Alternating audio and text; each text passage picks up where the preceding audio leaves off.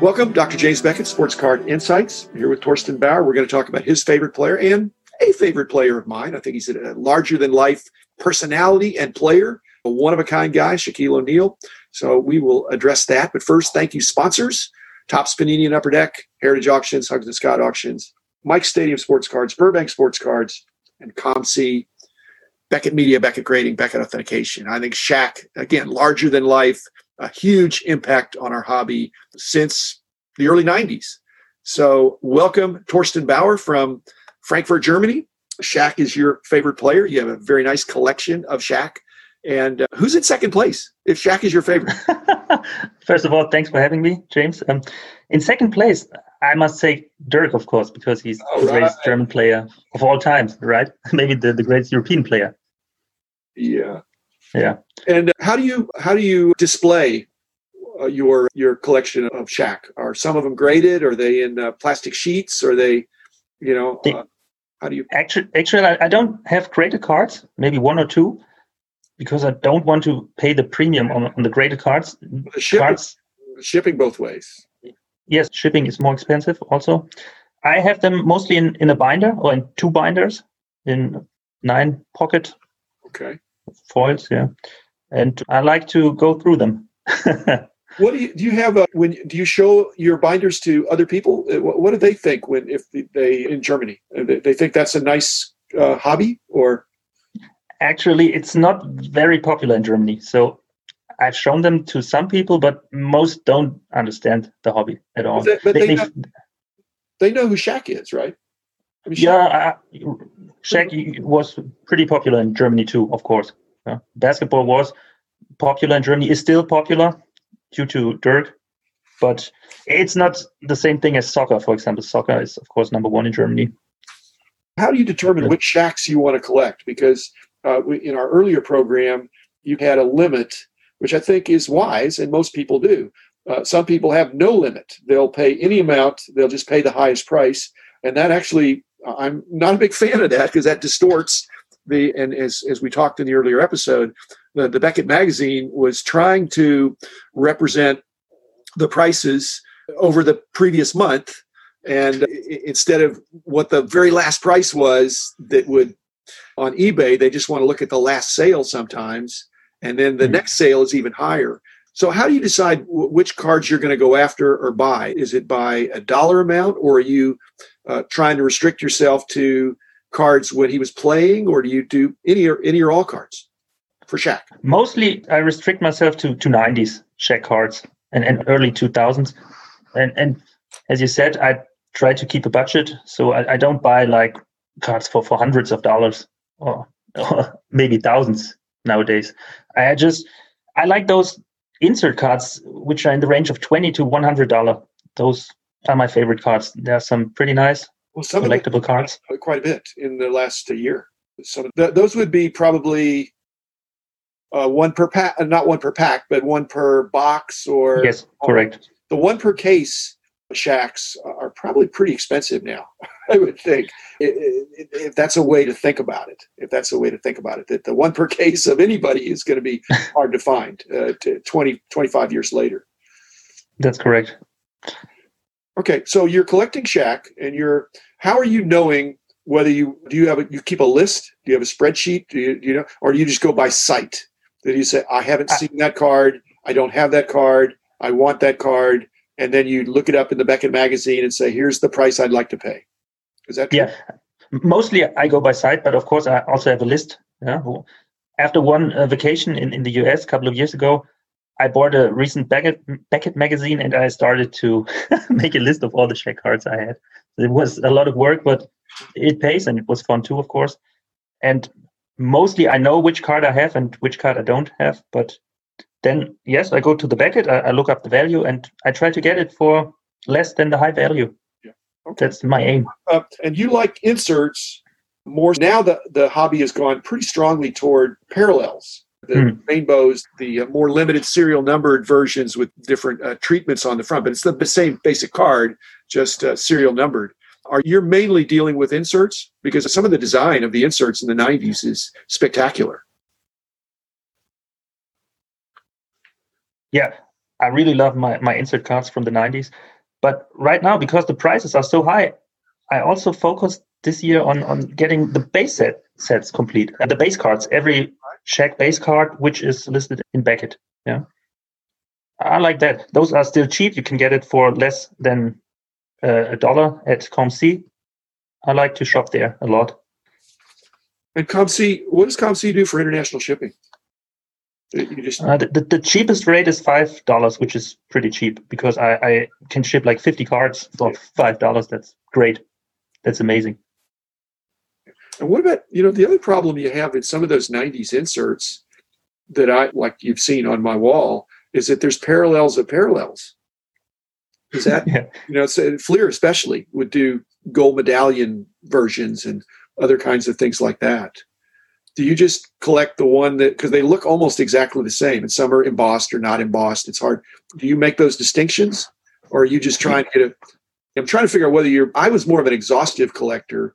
You may be more of a visual collector, which I think a lot of people are. They're looking for cards that look different to show these are the Shaq cards. Whereas I think when I was doing all these price guides, I had to have some recognition that these variations were important.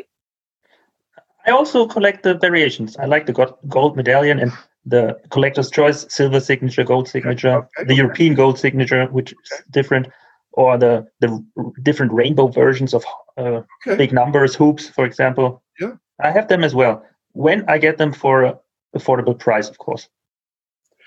So on eBay, are you able to buy like a group of Shaq cards? Or would that be not of interest to you because you probably already have them?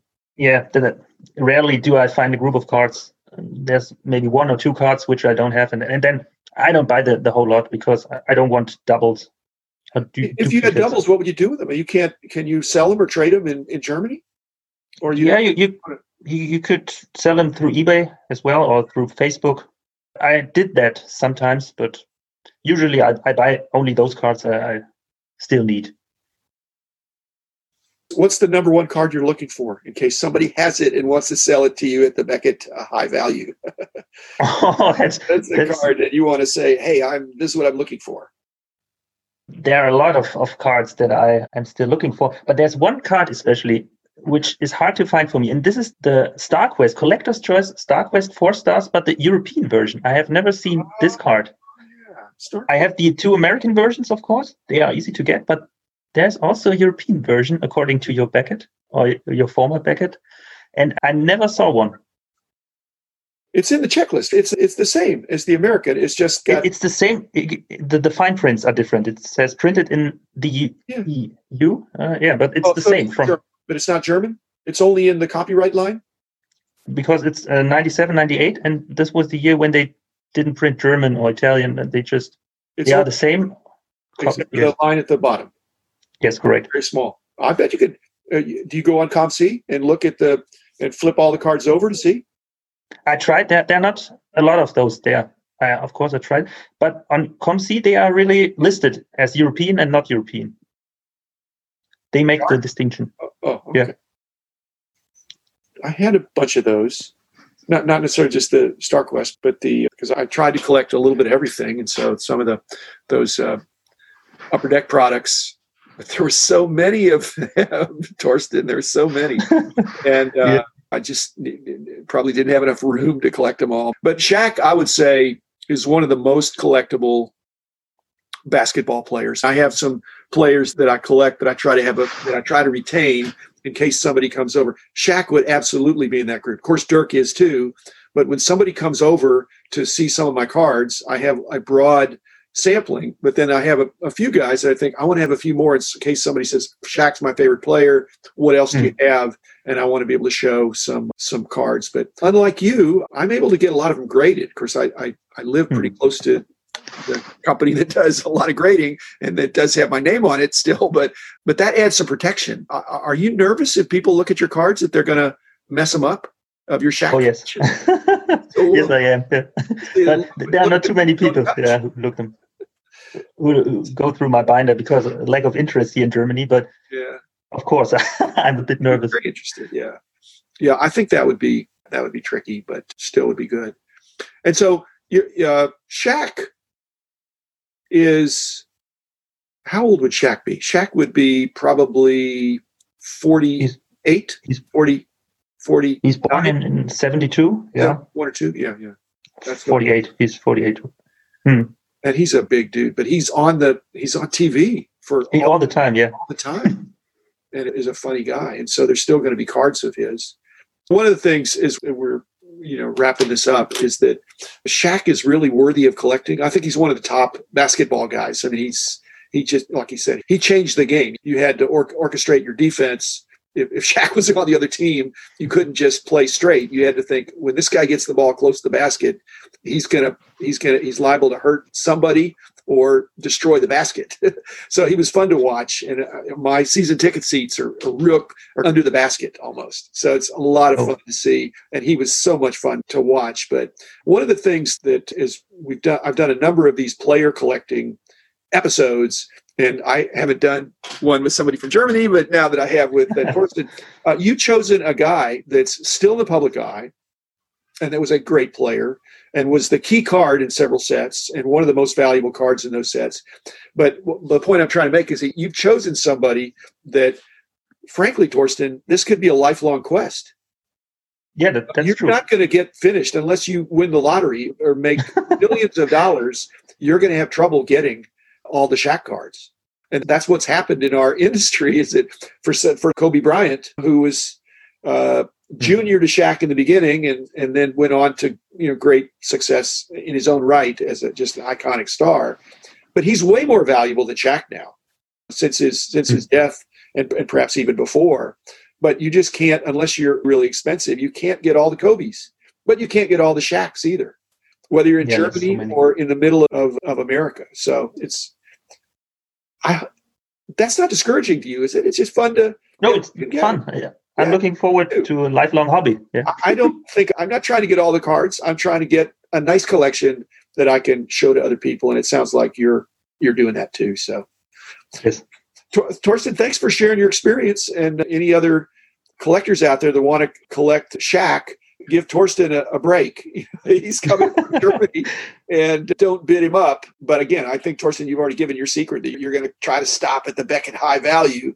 Somebody wants it, but you've made that decision. If somebody wants it so bad that they're willing to overbid, you're going to let it. That's okay. That's okay for me. That's a level of restraint that more people should have, because at some point that makes the prices not necessarily come down, but stay sane, to stay reasonable. Because back in the day, the Beckett prices were going up every month, but they weren't doubling every month like some things have happened in the last 7 months. So thanks, Torsten Bauer. Thanks, listeners. Thanks, sponsors. I'll be back again tomorrow with another episode. The man in the house of cards.